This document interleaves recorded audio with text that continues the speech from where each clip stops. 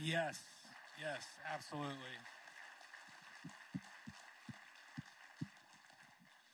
I know you know what's going to happen, and I know you don't want to, but if you served, would you please stand this morning so that we can honor you, please?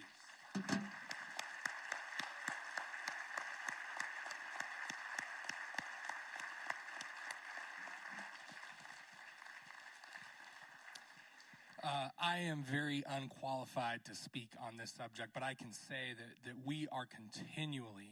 I am continually humbled to my core by the way that you've chosen to serve us, our nation, even though you know it's full of a bunch of people that probably don't deserve it. In the same way, you know that our Savior has sacrificed himself for us, even though we don't deserve it. So thank you. Thank you for your service this morning. My name is Brent. I'm one of the pastors here at MRCC. If you don't know me, I've got just a couple announcements for us. And the first one, oh boy, it is a Christmas miracle. I feel like we're in a Hallmark movie right now because I know just last week we were talking about how the Christmas lights, we weren't going to do them at all this year, but it's the climax of the Hallmark movie, and then there's the big turnaround that makes you feel good at the end. Turns out construction's being delayed a little bit, so we are going to do Christmas lights this year. I am stoked. The Beacon of Gondor will be lit again.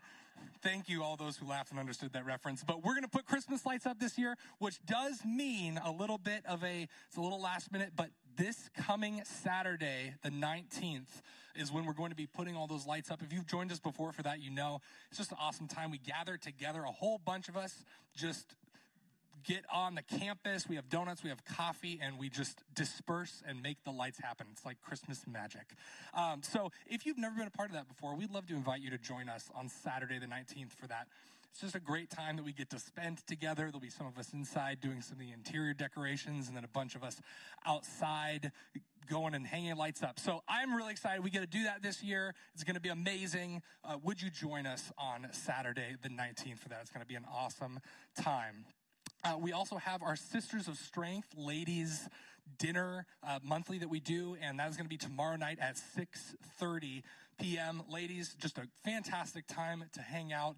It almost seems like something magical happens when we take the time to sit down together and enjoy a meal. I have a feeling we're going to hear a little bit more about that during the sermon this morning, but it's just a special time. Ladies, you're invited tomorrow night at 6:30 p.m.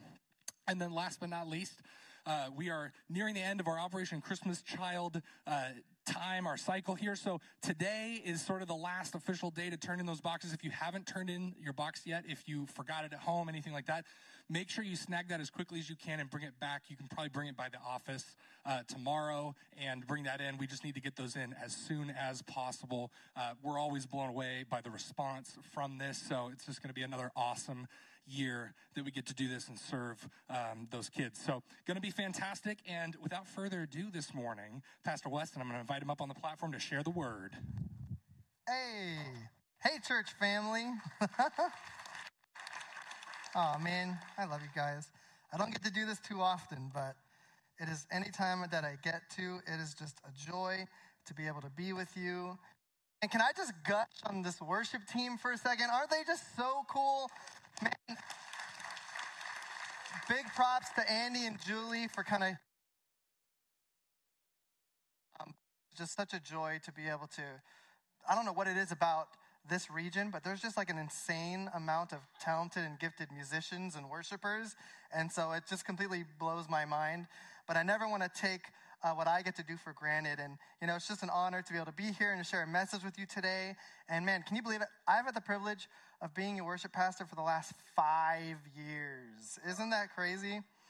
Man, it's just a true joy to be able to worship with you and worship our amazing God together with this incredible church family. And you truly are family, church. Do you know that? You are our family, and we Bucks love and appreciate you. And it's a tremendous honor to be able to be here and share a message with you, our church family. Now, I may not be Greg Dalton, but I am grateful for the love and appreciation that you've shown my family, and I look forward to digging into God's living word together. And so if you would you open your Bibles to the Gospel of Luke, and we're going to be in chapter 14 today. Chapter 14 of Luke. And while we're turning, I have this quick question for us. Now, I'm going to ask those here to be brave if this is you. But by a show of hands, may I ask, who here already has their Christmas decorations up at home? We see some hands over there. There's some over there. There's a few sprinkled around over here. Bless you. Bless you. Man, let me tell you, and maybe you're still this way, but remember when people would get so upset if they saw any Christmas decorations up or heard any Christmas music up before Thanksgiving? Maybe that is still you today, Tyler, if you're listening. But let me tell you, that's becoming more the norm, right? Aren't we seeing it more and more? But guess what? We have entered a whole new paradigm shift. Is it just me, or did anybody else notice Christmas decorations going up either in our communities or in our stores? I'm not talking about selling Christmas decorations. I mean actual Christmas decorations going up before Halloween this year. Anybody else see that? You know, Stacy and I, we were trick-or-treating with Brielle on Halloween night. And one of the houses was just completely lit up with Christmas lights already. Like they were just so ahead of the game. I guess it's like a twofer. You decorate for, I don't know. Their house was being Christmassy for Halloween. Whatever. But, you know, nobody is a worse culprit of this than, of course, Disneyland. And yes, I always have to talk about Disneyland. But check out these images. These were taken 1 week prior to Halloween. The first photo is from their central hub. You see a ring of jack-o'-lanterns, but in the background, it's kind of hard to see. But that is a fully decked out snowy icicle castle in the back. Here's a closer photo of the castle at night. So at night, they got this eerie music, and they're playing all this spooky music, but it's still got all these ice crystals and snow on there. And then here's a guest with a Halloween balloon that was purchased in an area that was already completely surrounded by Christmas garland. I mean, it's just got to be confusing that the week before Halloween if you're at Disneyland. But yeah, Christmas, it just keeps getting bigger and bigger and bigger. And y'all know this. What poor holiday is getting slept on? What is it? Thanksgiving, which is a shame because Thanksgiving is absolutely amazing. And it might even be the best holiday. And I'm going to tell you why.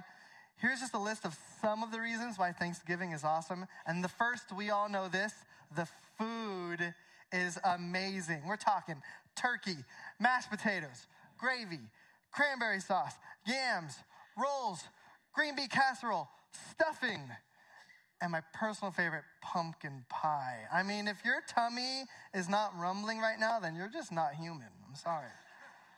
There's something for everybody, and plus the leftovers will keep you full for days. The second cool thing about Thanksgiving is the Macy's Day Thanksgiving Parade. I mean, it is just a must-see. It is TV cringe at its best. And you know, it's our own personal family tradition to watch when the floats go by and pick out all of the lip-syncing flubs that happen. Because they're always lip-syncing. They'll be like waving at the people, and the singing starts, and oh yes, here I am. It's so fun. We always record a little bit of it, and then make a compilation on Facebook every year. A third neat thing about Thanksgiving, the National Dog Show. We have someone. I was gonna say it's for those people who are into that sort of thing. Obviously, the afternoon football games coupled with the afternoon nap. I mean, it is a match made in heaven. And you know what? Fifth, it truly does feel like the perfect kickoff to Christmas. Like it's the perfect start of the Christmas holiday season. Even Santa's at the end of the parade, right? I mean, it's the perfect kickoff for Christmas. But that brings us to the sixth and maybe best point. You don't have to get anyone any gifts. Isn't that awesome? So good on our wallets. But we do, however, of course, remember what we're thankful for. But obviously, probably the most important part of Thanksgiving is that we get to be with our closest friends and family. In fact, cooking and sharing a meal together is honestly one of the most therapeutic and connecting experiences we can have. There's even science behind this. A study posted by Psychology Today showed that gathering to feast with friends and family, it fosters an increased sense of community and support. And maybe not without attention or two, but research shows that even after a single food sharing event, the levels of circulating oxytocin are higher and social bonding and cooperation is increased, all from a shared meal. And Stacy and I, we've been blessed to share a meal with a handful of you, either at a home or at one of the awesome restaurants around Enumclaw. And I always walk away from those gatherings with an increased connection and appreciation for those present.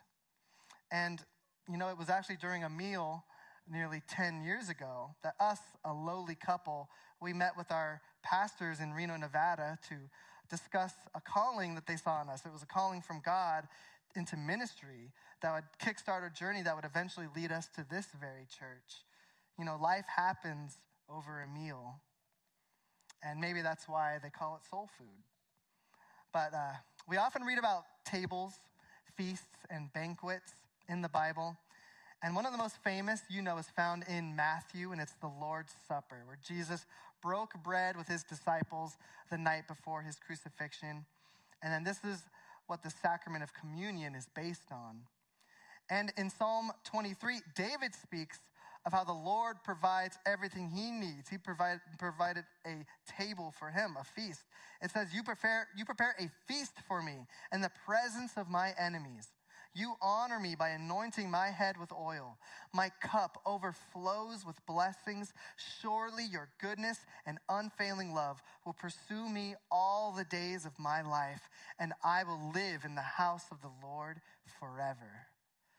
You see, he's saying that whatever life may bring, I know that the Lord walks with me, and that the enemy may only look on as we enjoy rich communion with the Lord in his sanctuary, like honored guests at a banquet hosted by the Lord himself. You see, when we gather for a meal at the table, it presents a powerful image of true belonging. You can be distant friends with someone for years, but when you sit at his or her table and when you eat their food, man, it'll bond you like other types of time together just can't. And it's actually in this setting that we find ourselves in Luke chapter 14. And the events in this chapter, they take place in the home of a prominent Pharisee. And the Pharisees expected their Messiah to arrive and announce his presence with some pomp and circumstance. And they had a difficult time accepting that a lowly carpenter's son from Nazareth could possibly be the chosen one. And here we see that Jesus had been invited by this wealthy Pharisee to share a meal on the Sabbath, and along with other invited guests. And if you know the Pharisees, then of course you know that there were ulterior motives involved, for they were famous for trying to trick Jesus into saying or doing something that would dismiss the majority's belief that he was the Messiah. So as we dive into God's word, would you pray with me this morning? Lord, we thank you that we get to have communion with you in this moment through our worship, through your word. We just ask, Father, that you would prepare our hearts to listen, to be open, to receive what you have for us today. Would you speak to us, O Lord, through your living word, we pray. Amen. And so we'll start in verse 3 today, but prior to that, we read that Jesus went to eat dinner at the home of a leader of the Pharisees on the Sabbath day, and that they were watching him closely. And even as I read this, I wondered, why would he want to hang out with people who disrupted and disputed and disagreed with him constantly? I mean, I can imagine that isn't the most comforting environment for a dinner, right? But Jesus, being a godly example, he still associated with them. Not to be one of them, but to love them in a way that only he can. Even knowing that they would watch him closely, trying to catch him and slip him up. And right off the bat, as the guests were arriving, Jesus noticed that one of the invited guests had something that's called dropsy, which is kind of like an unusual swelling of the body. And some believe that this person was actually invited simply to provoke Jesus into doing something that they could accuse him of. And in knowing this is where we pick up in verse 3, Jesus asked the Pharisees and experts in religious law, "Is it permitted in the law to heal people on the Sabbath day or not?" When they refused to answer, Jesus touched the sick man and healed him and sent him away. You see, the issue was not about healing directly, but about healing on the Sabbath. You see, his accusers believed that when he healed the man, that he worked on the Sabbath and violated God's command to keep it holy. But with this question, Jesus reminded them that there was no command against healing on the Sabbath. And it's good to remember, church, that Jesus never broke the commandments of God. But what he did do was break human traditions that surrounded the commandments of God. You see, he was a rebel in the best kind of way. And he reminds us that the commandments of God are enough and that we should never make the traditions of man, even if they're good traditions, be equal to God's commandments. In the Gospel of Mark, Jesus himself says, "You have let go of the commands of God and are holding on to human traditions." And he continued, "You have a fine way of setting aside the command of God in order to observe your own traditions." It's so important that he said it twice. And how much have we let our human traditions overshadow the reverence and the holiness and the truth of God in our lives, in our holidays, or maybe even in our church services? Man, we are only 2 sentences into this dinner conversation, and look what Jesus is already dishing out. So note that the Pharisees kept quiet, and they refused to answer Jesus' question. And I love that Jesus just took the man, healed him, and let him go. There was no ceremony, no hocus pocus. He simply did it, and the man was completely healed. Man, that's the way Jesus does it. Can you imagine witnessing this remarkable miracle in front of you and then just moving on with the dinner party like everything's normal? That's just crazy. Anyway, Jesus goes on to ask, "Which of you doesn't work on the Sabbath? If your son or your cow falls into a pit, don't you rush to get him out?" And again, they couldn't answer. You see, his reasoning was clear. If it was allowed to help animals on the Sabbath, how much more was it right to heal people who are made in God's image? And the Pharisees, they couldn't argue with this statement, so they remained silent and awkward. And if you're afraid of awkward silences like I am, then this might be an uncomfortable dinner party for you. And so the guests are all present, well, except for the healed man, who I imagine is skipping down the road with jubilant joy. And now the time has come to sit down for dinner. And have you ever attended a dinner at a wedding or at a banquet? Sometimes there's like assigned seating, which can be interesting and fun. But other times it's like it's every man for themselves. How do you pick where to sit? Do you wait until you see where your friends are sitting so that you can join them? Do you choose a spot early that's close to the food like I do for Band of Brothers? It is the best strategy, let me tell you.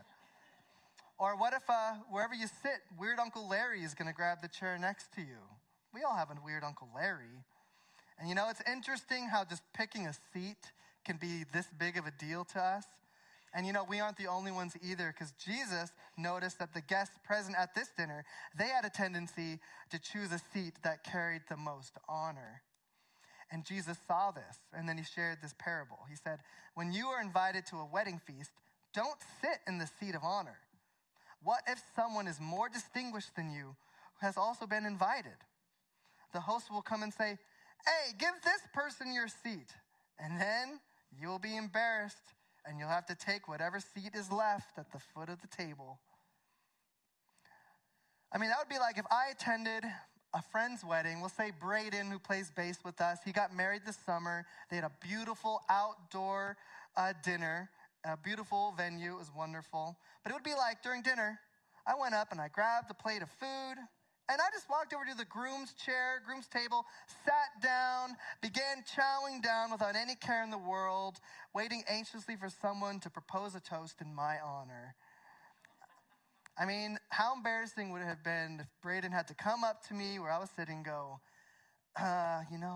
that's actually my seat. Would you mind moving down? Thanks. That's how he would totally say it. But the Bible, it continuously reminds us to avoid what I call the self-promotion game, right? Before I pursued worship ministry, some of you may know this, but I would record and perform music across nightclubs and venues and cities in our area around Nevada. Self-promotion was literally my entire world. I mean, you can even just ask my wife. She bared with me through it all. She has many stories. But God was patient and graceful with me. And over time, as I searched my heart and his call in my life, he reminded me that we should do our work unto the Lord and let him raise us up. You see, this verse in Psalm 75 puts it plainly. It says, "No one from the east or the west or from the deserts of Nevada can exalt themselves. It is God who judges. He brings one down and he exalts another." When I started using my giftings for God, it satisfied my soul in a way that no concert performance or album recording ever could. He humbled my soul and position, and it was this position of humility that ended up being the healthiest thing for me and my family. And when I was talking to a friend, Caleb McCracken, who serves in kids ministry, about this, he said something that I was like, I got to write that down. But he said, humility is greater than humiliation, right? And in fact, as we continue in Luke 14, Jesus expands on this. To the dinner guests, he says, take the lowest place at the foot of the table. Then when your host sees you, he will come and say, friend, we have a better place for you. And then you will be honored in front of all the other guests. For those who exalt themselves will be humbled, and those who humble themselves will be exalted. And you see, Jesus isn't just teaching about good manners here, but he's teaching us to live a life of lowliness, of humility, to live an anti-famous life. In the book of Philippians, it says, do nothing out of selfish ambition or vain conceit. Rather, in humility, value others above yourself. And wouldn't it be more satisfying for me to choose a humble seat and then be asked to move up to a seat of greater honor, kind of like a holy airline upgrade? It sounds so much better than if I chose the honorable seat and then had to be asked to move down when someone of greater honor appears. And in ministry, I can attest that there's something wonderful about knowing that God has raised us up. Instead of you or me raising ourselves up to some higher status or prominence of some kind, it's our own broken human desire that grasps for certain position or grasp for certain status. And it's unfortunate, but we see it everywhere, even within our churches. And honestly, I've experienced it in my own life. Can we joyfully embrace the lower place? If Dean Smith was here, he would say, joyfully embrace the lower place. Joyfully embrace the lower place. Because there's a subtle form of spiritual pride that's very dangerous. In church, let's be on our guard that we aren't confusing our own ambition and goals of raising our own status with following where God is calling us, because the two aren't always the same. And I'm encouraged to remember these words from a Scottish poet from the 1800s named George MacDonald, But he said, and whatever man does without God, he must fail miserably or succeed more miserably. Those who exalt themselves will be humbled, and those who humble themselves will be exalted. And isn't Jesus the perfect one to teach this subject? Because he fulfilled it perfectly, right, church? He is the ultimate example of someone who deserved the highest place, but took the lowest place, and then was granted the highest place. Back at dinner, Jesus turned to the host who invited him and basically said, when you host a dinner or supper, don't invite your friends. Now, of course, there's nothing wrong with inviting friends over for dinner, but Jesus was speaking to the motive of only inviting those close to you. He noticed that his host chose his guests with a sense of pride and lacking love and opportunities for others outside his circle. You know, we all got our people, right? And our people can make us feel comfortable. And let me tell you, I definitely love my comforts.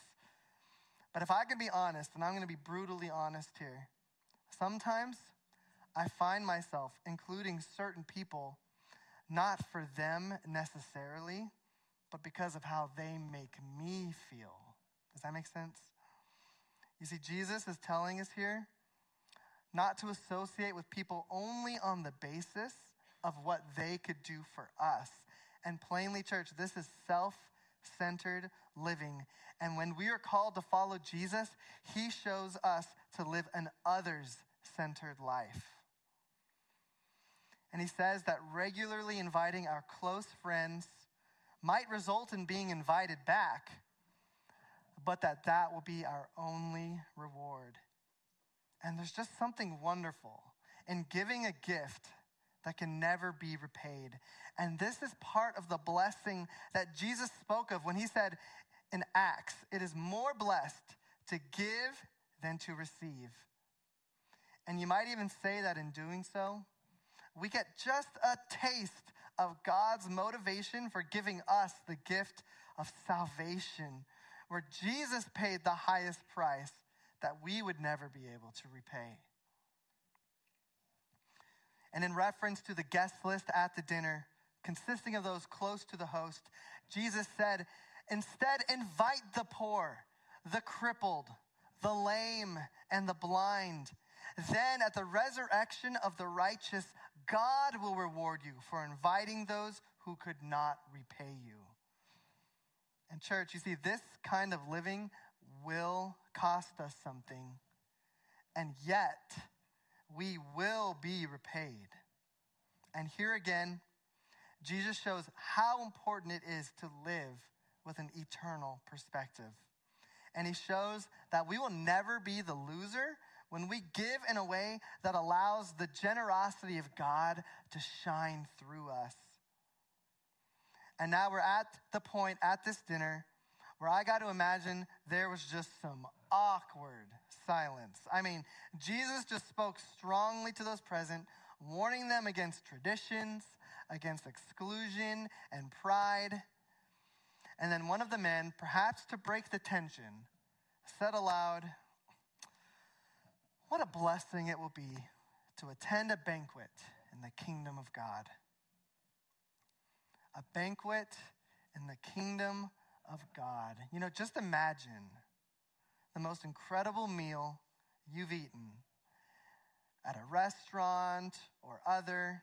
You know, Stacy and I, we had the privilege last month of celebrating our 10-year anniversary, and we went to Hawaii, y'all, and it was awesome. And but there was this beachside restaurant that we desperately wanted to eat at, and it was called Ama Ama. But ever since COVID, it had been closed, and up until the day of our trip that we left for Hawaii, it was still closed. But as we were checking into the hotel, we happened to ask if the restaurant was going to open anytime soon. And let me tell you, God is good, because they said they were going to have a soft opening on the last few days of our trip. And so we snagged a reservation, and by some miracle, The only time available was during sunset. And look at this view, y'all. Oh, man, look at this food, you guys. Probably one of the best meals we've had in our entire lives. And we just thought, it just can't get better than this. Now, my wallet might think differently, but at the time, we were like, it just can't get better than this. And the truth is, church, it can and it will.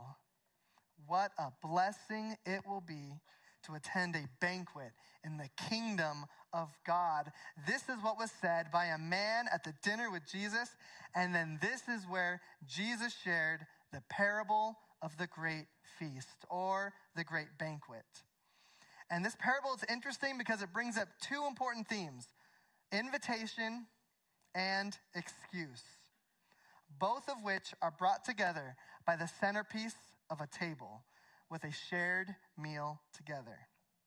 And of course, it doesn't take a genius to know that this parable is about more than just a banquet. You know, parables, you know this, are similar to fables in the fact that they tell stories that illustrate a greater point. But this story, much more than a meal, is really about the kingdom of God. And the table that these people are being invited to is not only a wonderful, luxurious meal, but the very kingdom of God. And this story is about an invitation and the transformation that comes when we choose to take a seat at the table. And so as we read this parable, let's focus on four main principles that God is trying to communicate to us. If you'd like, you can write these down. And the first is that the table is invitational. If we read, it says, a man, who's sometimes called the master, prepared a great feast and sent out many invitations. And when the banquet was ready, he sent his servant to tell the guests, "Come, the banquet is ready." Now, much of Jesus' ministry was invitational. He is constantly seeking out people and inviting them to join him on the journey. And he starts this parable saying that people have been invited to a great banquet. And in the traditions of their day, it's important to remember that who you ate with mattered. Who you shared a meal with said a lot about who you were. And the master in the parable sent many invitations saying, "Come, the banquet is ready," as if the invitations were already sent ahead of time. And when the time came to attend, he reminded those invited that the banquet was ready. And by analogy, we can say that God has made it so all things are now ready for men and women to come and receive him. We come to God and find that he has been ready for us. And will we accept the invitation? Second, if you're writing this down, is what's our excuse? But they all began making excuses. One said, "I've just bought a field and must inspect it. Please excuse me." And then another said, "Man, I just bought 5 pairs of oxen and I want to try them out. All right, please excuse me." And another said, "Man, I just got married. I'm busy, so I can't come." You know, they all have an excuse. Some might even been logical excuses. And their excuses are different, but really they're the same. They made them with one accord. And you know, for us, life gets in the way. Things get busy, times get tough, and God is often put on the back burner, which begs the question, what's our excuse? What's yours? What's mine? What is preventing you or me from putting God first? What is the thing that's keeping us away from the banquet? You know, hope doesn't begin until our excuses end. And sometimes we make them in desperation. In fact, the excuses begin to explain why such a wonderful invitation was rejected in the first place. You may have heard others outside the church ask, if Christianity is so true, or if it's so good, why don't more people embrace it? Why don't more people accept the invitation? Because if we're honest, at some time or another, we will have an excuse. We all have a thing that gets in the way of our relationship with God, puts a barrier between us and the table, and it is only when we choose to drop our excuses and begin to embrace the invitation of God that we will choose to take a seat beside him. And church, the third point today is that God wants everyone at his table. God wants everyone at his table. The servant returned and told his master what they had said. And his master was furious and said, go quickly into the streets and alleys of the town and invite the poor, the crippled, the blind, and the lame.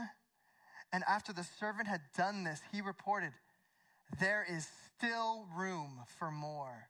And so his master said, go into the country lanes and behind the hedges and urge anyone you find to come so that the house will be full.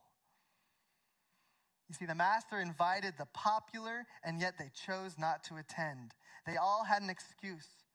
And you can imagine that the master looked around and saw all the hard work that was put into this meal. And parties and feasts were massive events which cost a lot of money and had about every delicacy you can think of. And so rather than have it all go to waste, the master sends out his servant to invite the poor, the crippled, the blind, and the lame.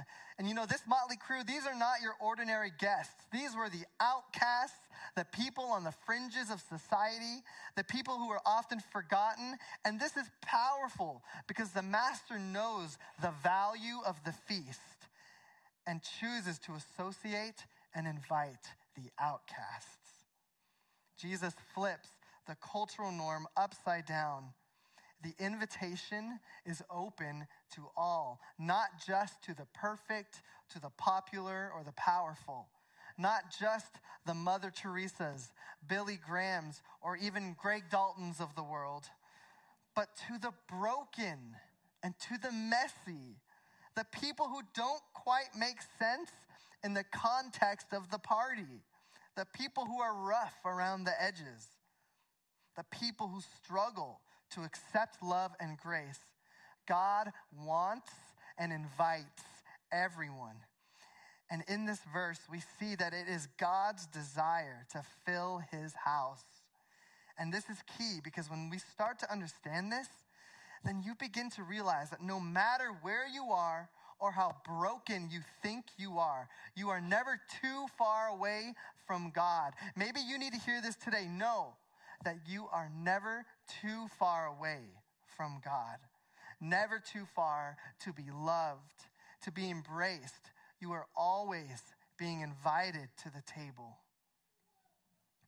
And now before we share the final point and part of this passage, and in the spirit of mixing up our holidays, I kind of wanted to share a video clip from a movie called The Grinch. And now, this is not the Jim Carrey version, which is hilarious, of course, but this is the newer animated version that came out a few years ago.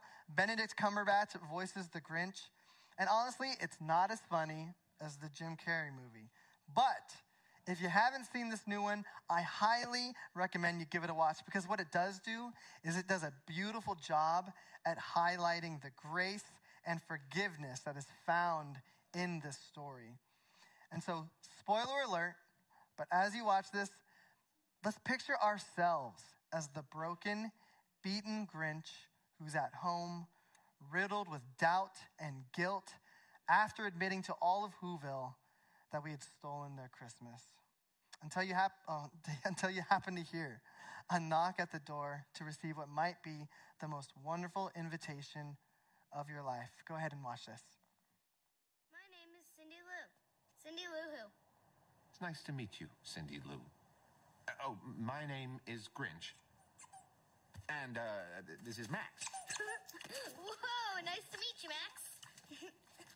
I just came to invite you to our house for Christmas dinner. What? Me? But I took your gifts. Yeah, I know. And your trees. Yep, I stole your whole Christmas. I know you did. But we're inviting you anyway. But why? 'Cause you've been alone long enough. Right. Okay.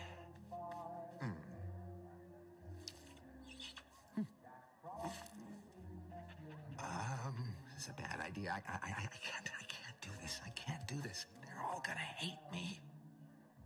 All right. I did it. Oh, Mr. Grinch, I'm so happy you decided to come. Welcome. Thank you for inviting me. I wore a tie. And it's a very nice tie. Cindy Lou, look who came. Mr. Grinch, you're here. Hello. Come on in. I'll show you around. Oh, okay. Okay, come take your seats, everyone. Dinner's ready. Come on, you're sitting next to me. Here you go.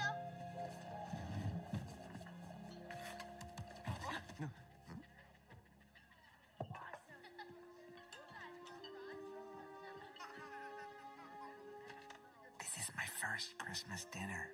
What happens? You'll see. Would you do the honors, Mr. Grinch? Oh, okay. Do you mind if I say something first? Not at all. Well, everybody, I just want to say I've spent my entire life hating Christmas and everything about it. But now I see that it wasn't Christmas I hated. It was being alone.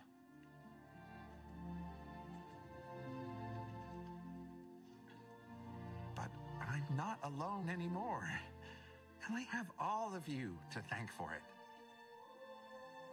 But especially this little girl right here. Ma'am, your daughter's kindness changed my life. That's my girl. Oh, that was beautiful. That's my best friend. Merry Christmas, Mr. Grinch. Merry Christmas, Cindy Lou. And the Grinch raised his glass and led the Who's in a toast. To kindness and love, the things we need most.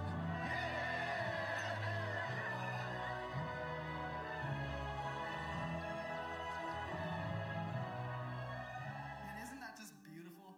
Oh, every time I watch it, my eyes get a little sweaty.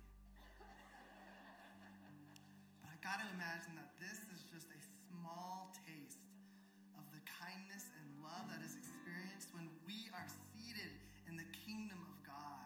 And if you're like me, maybe sometimes you feel like a mean old stinky Grinch. But God has room at the table for you. And like we saw in this clip, He has a way of lifting up the lowly, giving a seat of honor, and offering the taste of salvation. And I'd take that over roast beast any day. And this brings us to our final point. And it's that the table is a daily decision. You know, earlier in Luke in chapter 9, it says, if any of you wants to be my follower, you must give up your own way. Take up your cross daily and follow me. We are all invited to the kingdom of God. And the question is, will we accept the invitation, or will an excuse keep us from experiencing the fullness of who God is and what He has for us? And it's not just a one-time invitation, nor is it something that we accept only once in our life. It is an ongoing decision that we make every day. Each day, we must choose to drop the excuses that are barriers in our life and choose to sit at the table. The table is a daily decision that we must make over and over and over again.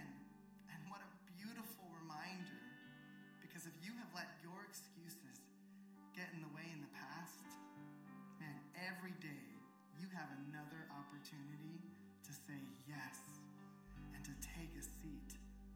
What grace this is. The table we are being invited to is a place of transformation and redemption where we are called to embrace the love and the gospel of Jesus Christ. God has saved a seat for you. He made room for you to sit at the table no matter where you are, no matter how religious you are, no matter how broken you think you are already invited. God already saved you a seat. All that's left is for you to choose to sit down and enjoy the meal. And so here we are, church. We're 2 weeks away from Thanksgiving. And in the custom of that holiday, I just thought it would be fitting if we had ourselves a time of thanksgiving this morning, a time to pour out our gratitude and thank our God who saved us a seat at the table. Because the truth is, throughout all of our lives, He's been faithful. He has never ceased being good. And so would you stand with us, church? And can we let this be our prayer? Join us in praise as we thank Him in His presence for His everlasting goodness. Yes, Lord.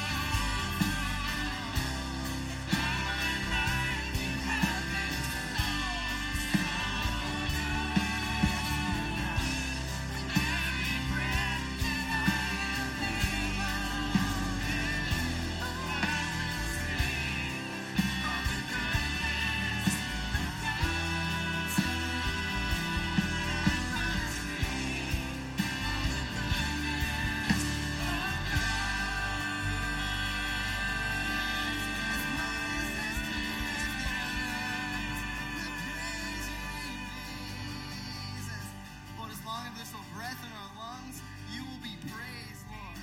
Encourage us, lift us up.